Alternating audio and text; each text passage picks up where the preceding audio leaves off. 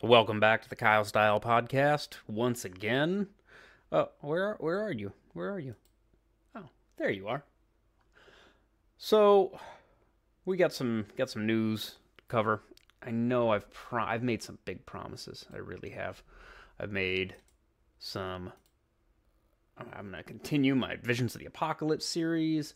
I've got the story of Captain Renton I have to do. A whole bunch of different stuff. It's been almost a month. I hadn't realized it. The whole world was waiting. Yeah, Kyle, what do you got to say? It's been a month since I think the last episode, and there's been some changes, been some stuff. It was call it summer vacation, right? And I did an episode a long time ago called Lockjaw, just about how you get, what I think it was Stephen Pressman or Pressfield called resistance in the war of art. He called it resistance. You just kind of you get distracted by things, and you kind of are like, nah, I don't really have anything to say. Kyle doesn't have a hot take. I kind of have a hot take right now.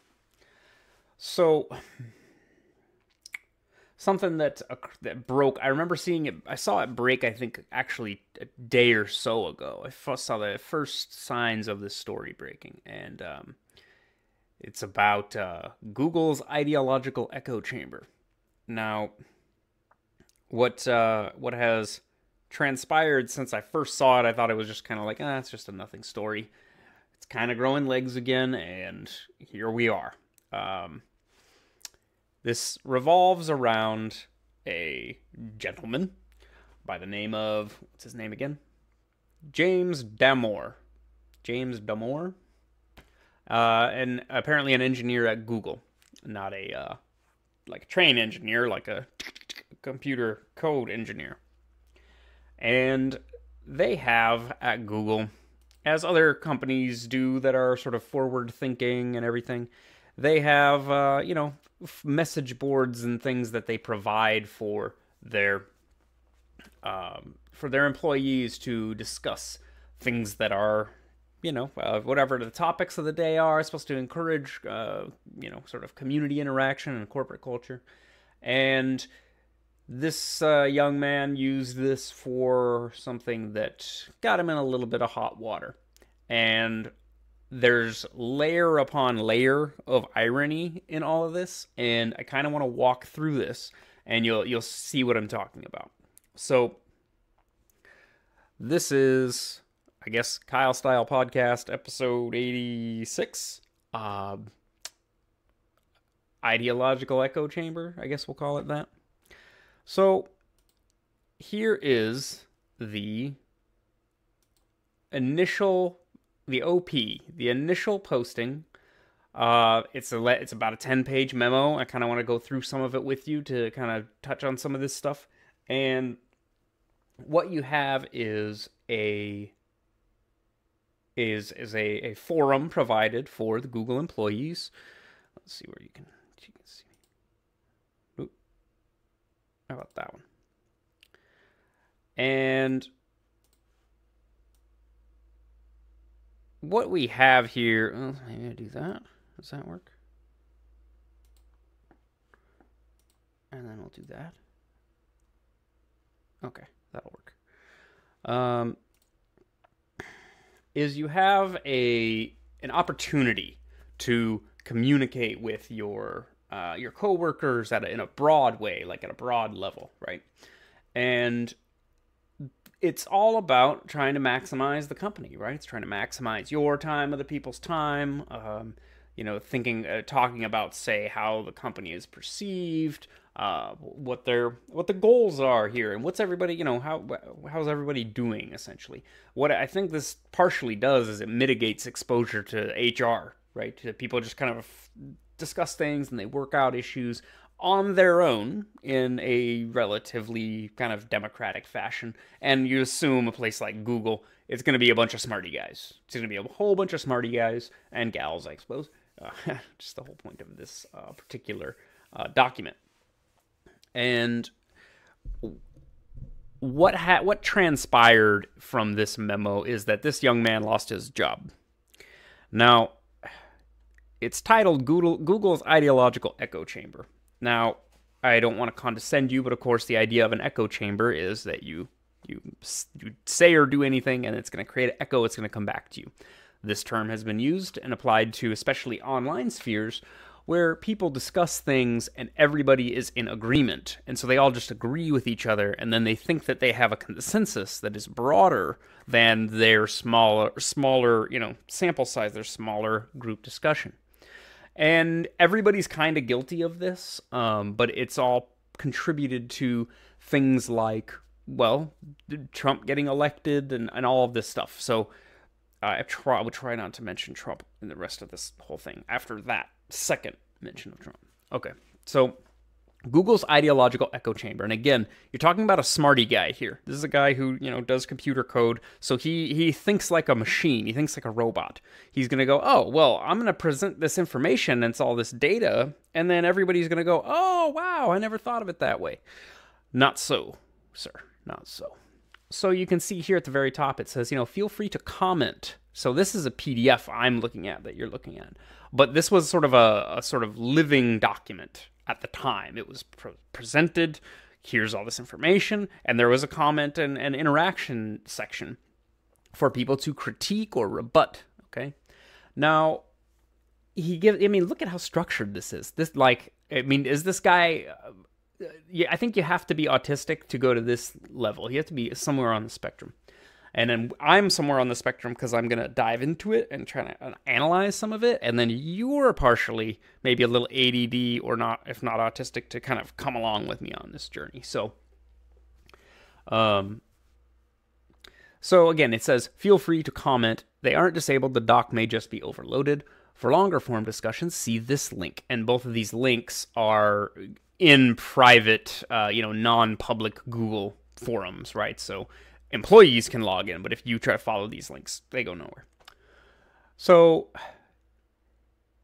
due to the backlash, he added this reply to public response and misrepresentation. So this, I think, is important. He added this. I think he added this afterward, but after sort of the controversy began. But he says, I value diversity and inclusion. I'm not denying that sexism exists and don't endorse using stereotypes. When addressing the gap in representation in the population, we need to look at this population-level differences in distributions. What?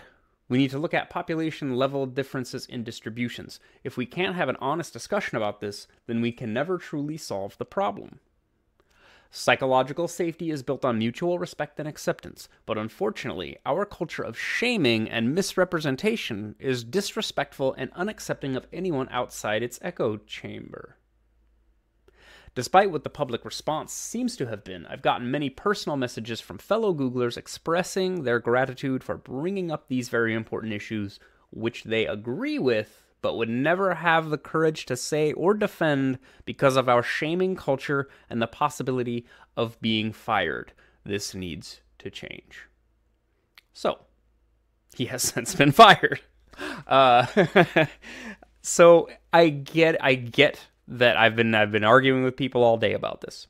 I get that this is somewhat controversial, and it is, for lack of a better word, it is a bit problematic when you start talking about that, maybe this like sexism and discrimination and stuff isn't really a thing, right? Maybe it's not that big of an issue.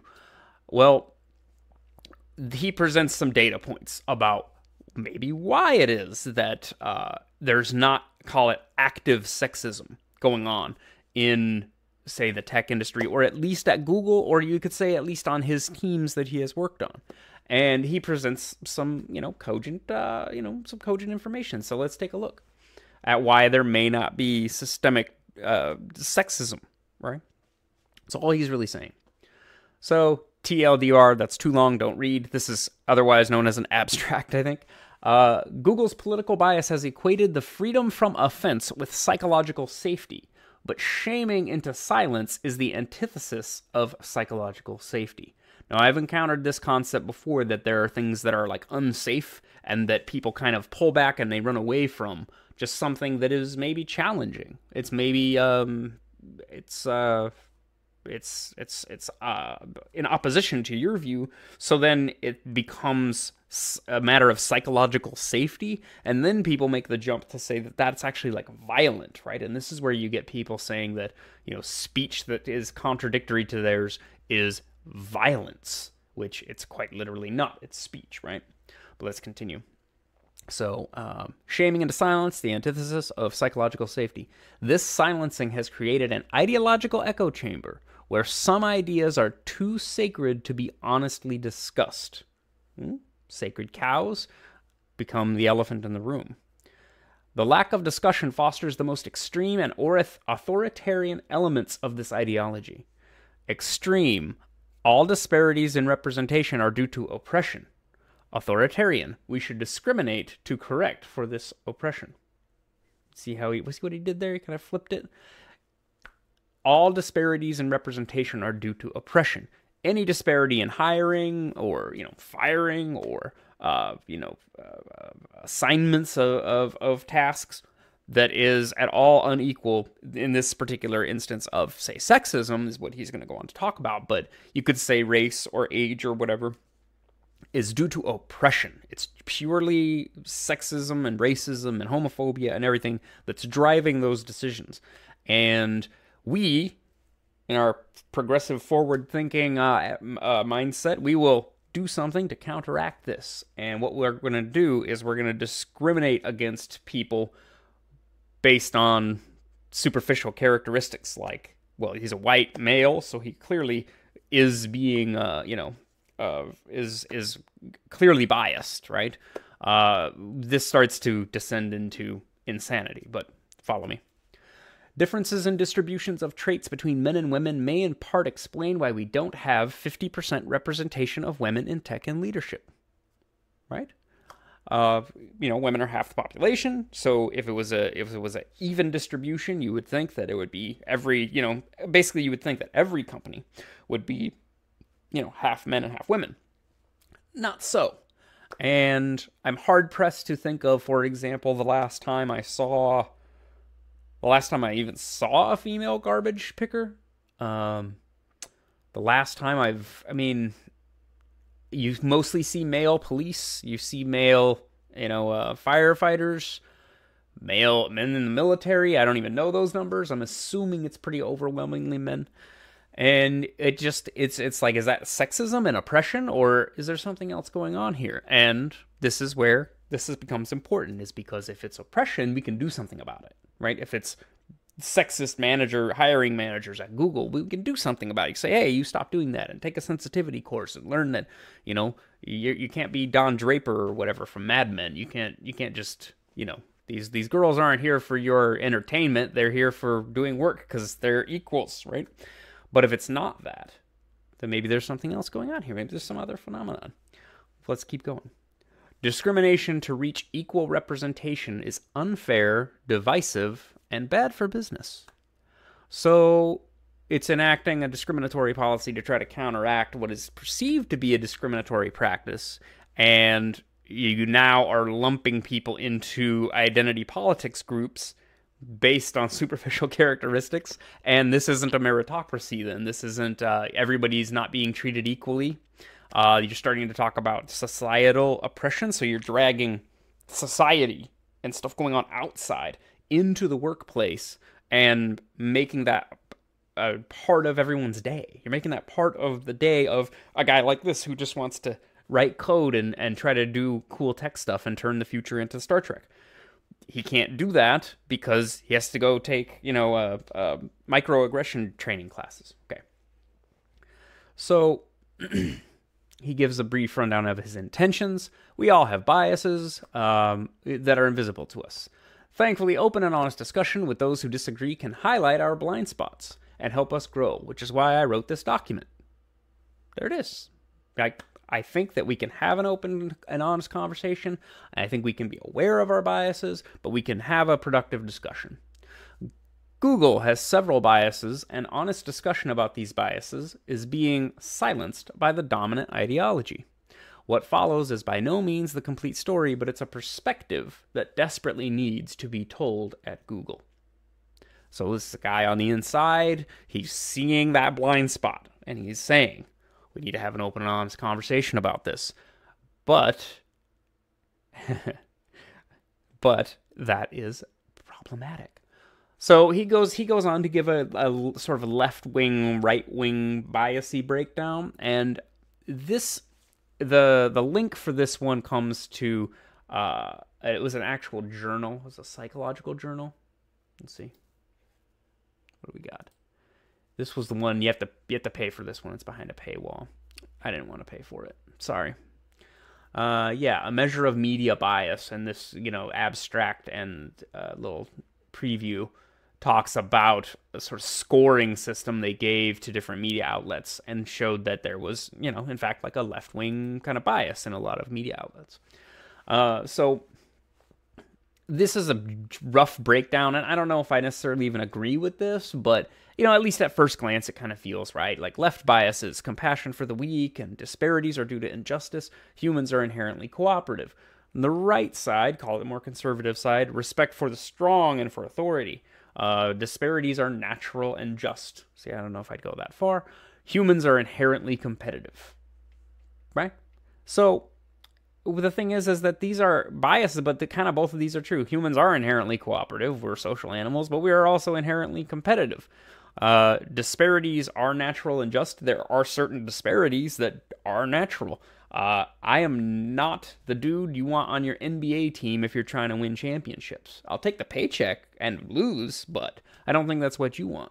Whereas disparities are due to injustices. It's not an injustice that I don't get to play in the NBA or the NFL.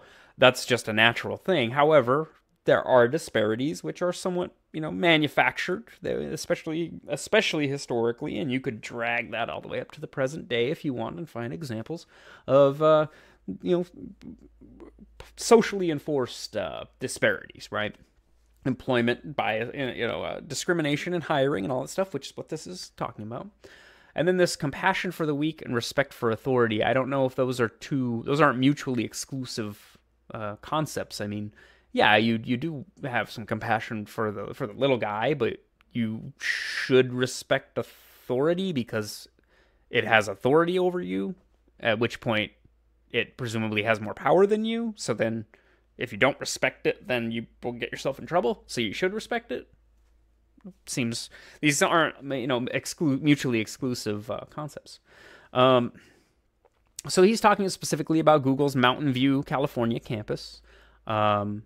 He can't speak for the other.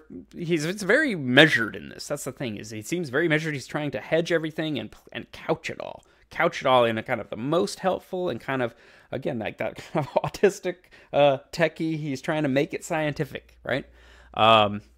He says, I can't speak for about other offices or countries. So maybe this is just here. This is just something I've noticed. Let's have a discussion. Again, this is happening on an internal message board. Maybe other people will go, yeah, I think so. Or in this case, as we find out, he was fired. There's a backlash here. So he says, of course, I may be biased and only see evidence that supports my viewpoint. Going back to the previous statements about having an honest discussion. In terms of political biases, I consider myself a classical liberal and strongly value individualism and reason. Now, he's included the links. This is the Wikipedia page for the classical liberal. Let's look at a quick definition of classical liberal. Classical liberalism is a political ideology, a branch of liberalism which advocates civil liberties under the rule of law with an emphasis on economic freedom. It is closely related to libertarianism and to free market capitalism. So, there you go. So not liberal in the sense that you maybe are a Democrat, but a liberal in the sense that you believe in individual freedoms and maybe a little bit of a laissez-faire style capitalism in there as well. So he's trying to present these.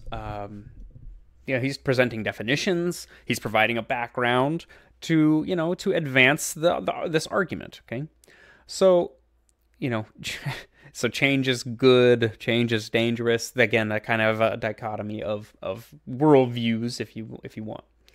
So let me see, 100% correct. So yeah, okay. So here he is. He's even trying to bridge the gap now. Neither side is 100% correct, and both viewpoints are necessary for a functioning society, or in this case, a company. A company too far to the right may be slow to react, overly hierarchical, and untrusting of others. In contrast, a company too far to the left will constantly be changing, deprecating much loved services, over diversify its interests, ignoring or being ashamed of its core business, and overly trust its employees and competitors. So, there's vulnerabilities either way, depending on how all in you go on a certain kind of ideology. Only facts and reason can shed light on these biases, but when it comes to diversity and inclusion, Google's left bias has created a politically correct monoculture that maintains its hold by shaming dissenters into silence. This silence removes any checks against encroaching extremism and authoritarian policies.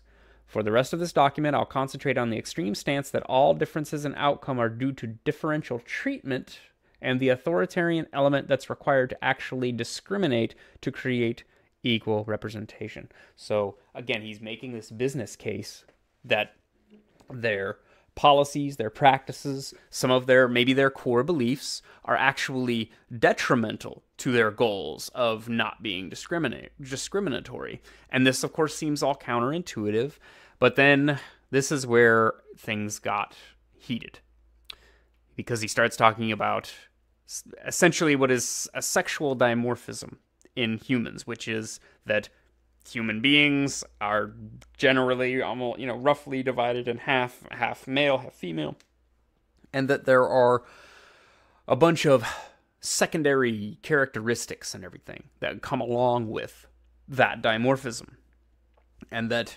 surprise, men and women aren't exactly the same, right? Which is why men and women don't compete against each other in the Olympics, because it's not exactly fair.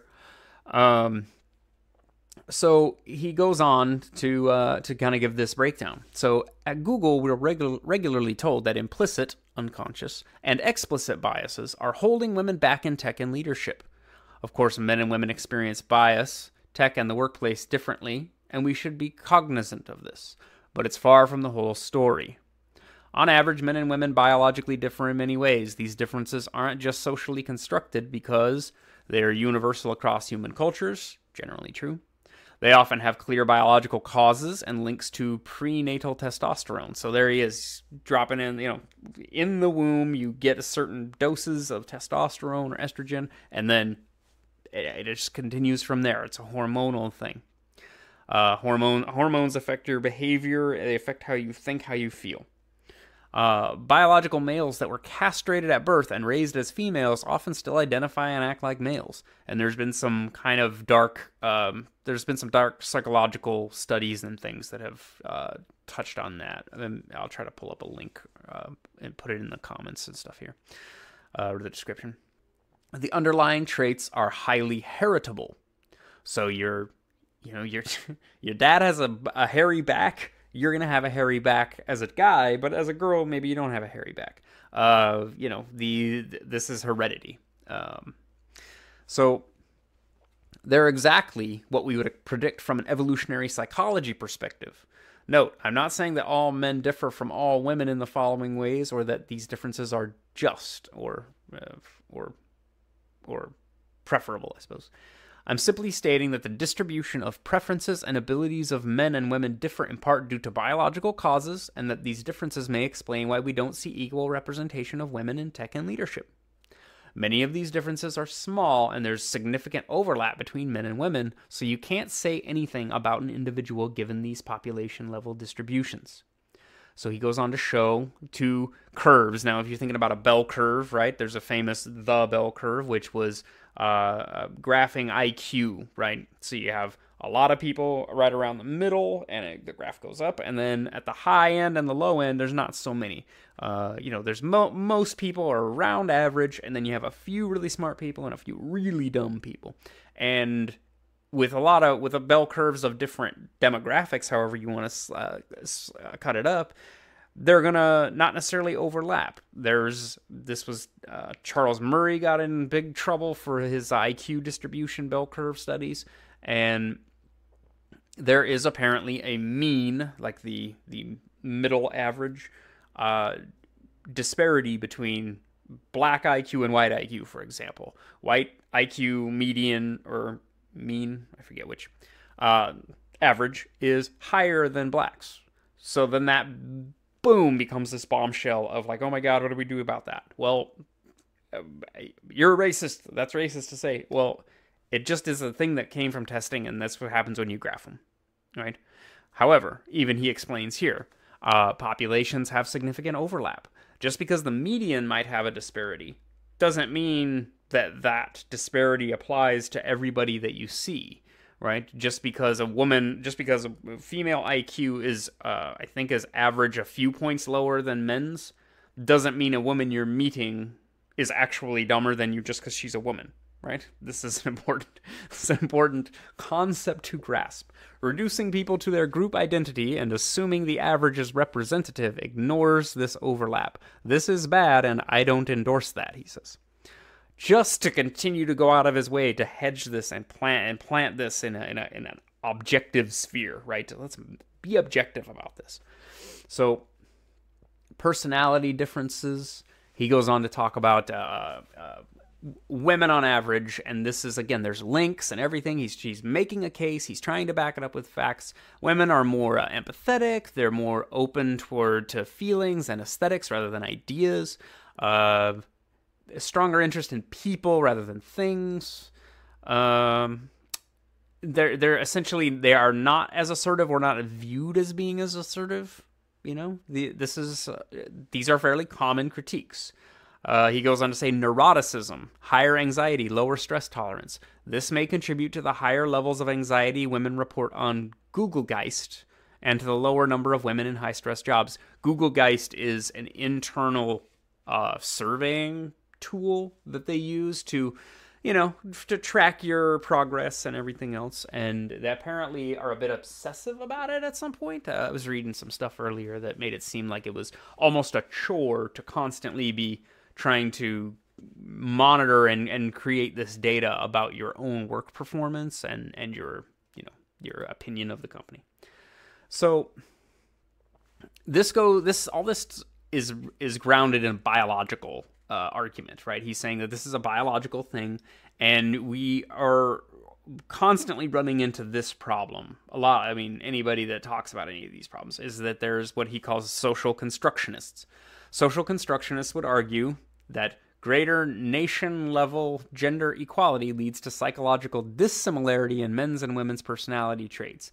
Because as society becomes more prosperous and more egalitarian, innate dispositional differences between men and women have more space to develop, and the gap that exists between men and women in their personality traits becomes wider. Basically, we're not under the same pressures. If we were under the same pressures, then we would probably develop more similarly, but we aren't, because we have a certain amount of equality anyway, so everyone is sort of more allowed to become these different things. I know that's a little weird, but so he goes on to talk about how men pursue more status more than women do, and this is just a biological imperative. Women basically are judged on being beautiful and being fertile, right? They're not judged in the same way as frequently. Primarily on things like intelligence, tenacity, discipline, and all these other things. As a man, I'm telling you, yes, that's true. This is what guys are looking for in women. What women are looking for in men becomes a little bit more complex because it is about things like status and a certain amount of physicality, but also mentality. Right? Like women will like they like a fit guy, but they don't like a guy that's fit and dumb.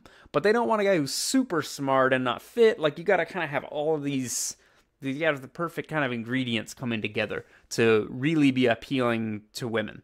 And this is all very touchy. I mean, I will hopefully get hate on this video. I want people to tell me that how wrong I am and how stupid I am. But status is what men kind of judge themselves on, and they pursue it. And that leads to things like men suffering 93% of work-related deaths. You think about that, 93% of work-related deaths. Like, think if 93% of any bad thing at work was only affecting women, right? Like, 93% of women uh, have workplace injuries, say, right? Even less severe than death, but it was 93% women are the ones getting hurt at work. How long do you think that would last? But men take these jobs, and they're kind of it's sort of assumed they're expected to take these jobs.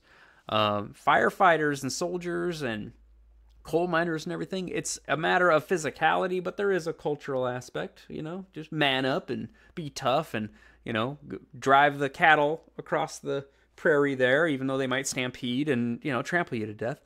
But you're a man, and this is just what men do. So these are realities, and people who believe in social construct theories will think that, well, men have seen this actually stated that they think that men are only stronger than women because of our society, because of our culture. We don't encourage women and girls to be physical, so they don't become as strong as men.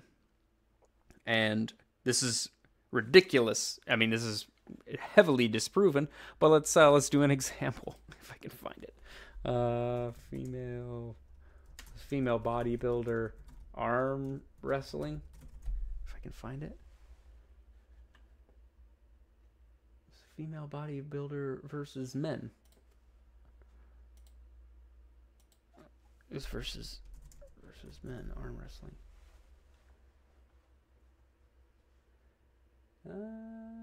Is that it? Let's see.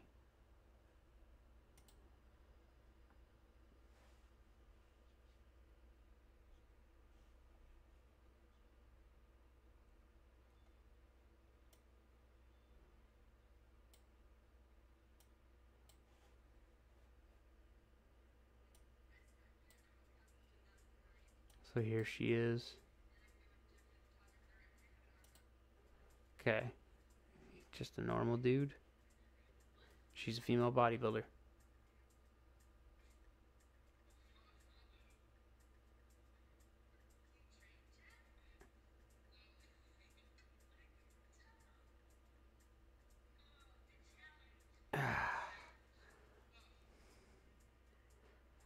Well, you can see that.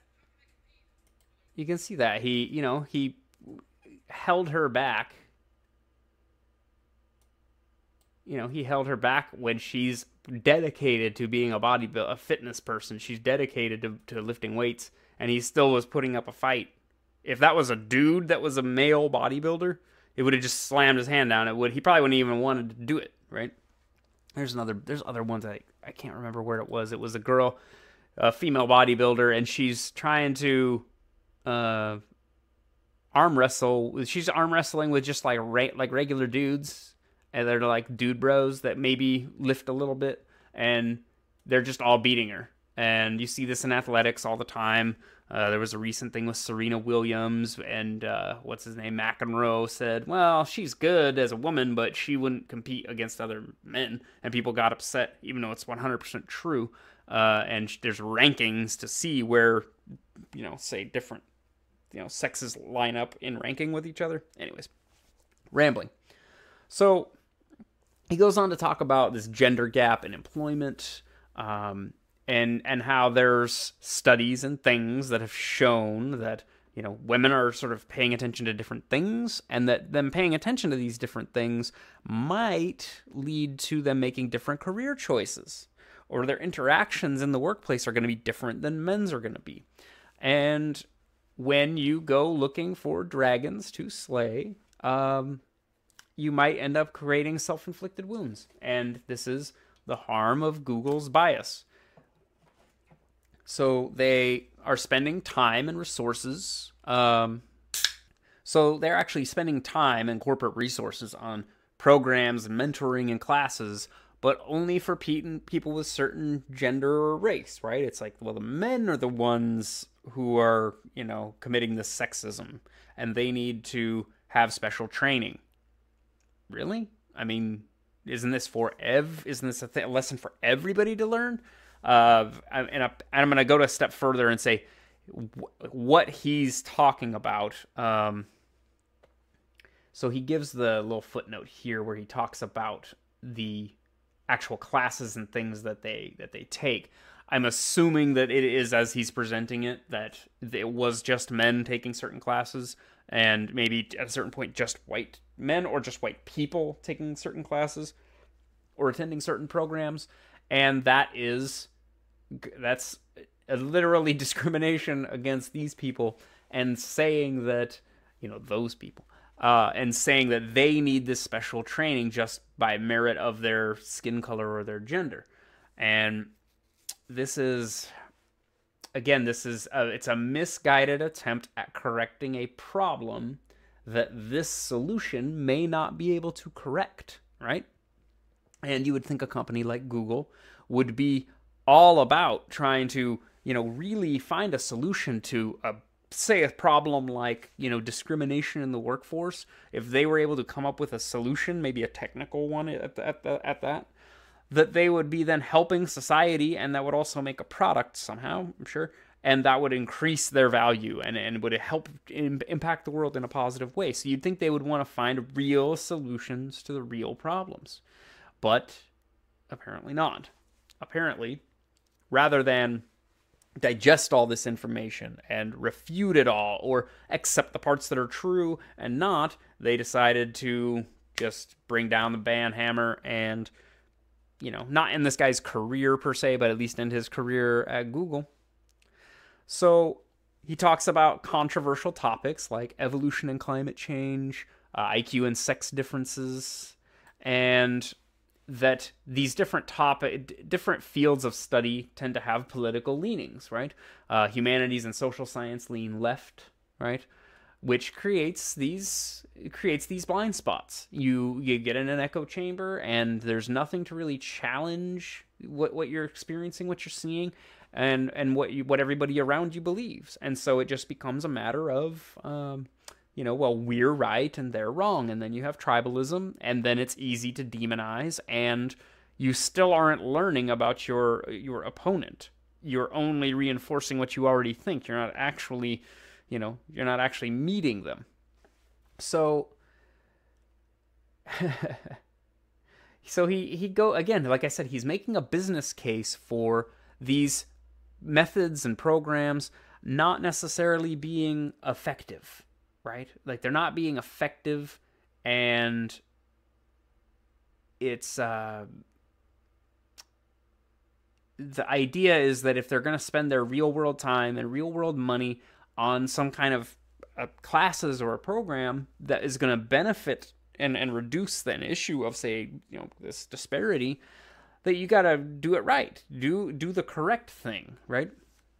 So he goes on to talk about, demoralizing. So take the moral aspect out of this idea of discrimination or biases, and just make it it's just a sort of a mathematical disparity, and you do that which will overcome that mathematical disparity. Again, he's trying to be kind of objective and scientific about it. Don't make it about aggression or intention, that people are intending to these men are trying to keep the women out. Like, let's look at why there aren't as many women. Is it really all just the negative male intent that's keeping them out, or is it a byproduct of, again, all these other forces and factors? So he says, stop alienating conservatives. Now this starts to kind of become political in a real direct way, but part of what he's talking about is not, again, to stop alienating conservatives in terms of, the Republican that but the whole galaxy of ideology and concepts that surround a person that would come to a point where they call themselves conservative, right? Maybe they're skeptical about the transgender issue. Maybe they're skeptical about climate change for whatever reason. Those are things you can have. You can have a discussion about specific pieces of that, but if somebody presents themselves that way, you can't immediately view them as though they are the enemy. That's the tribalism aspect again, and you can't, or you shouldn't, treat them as though they are either dumb or, again, evil, right? That you can't treat them like they're evil. You just have to engage with the ideas. But when you've moralized issues, as he was saying, you make transgenderism your hill to die on, you're not likely to have a real rational conversation with somebody about the suicidality rate in the transgender community, right?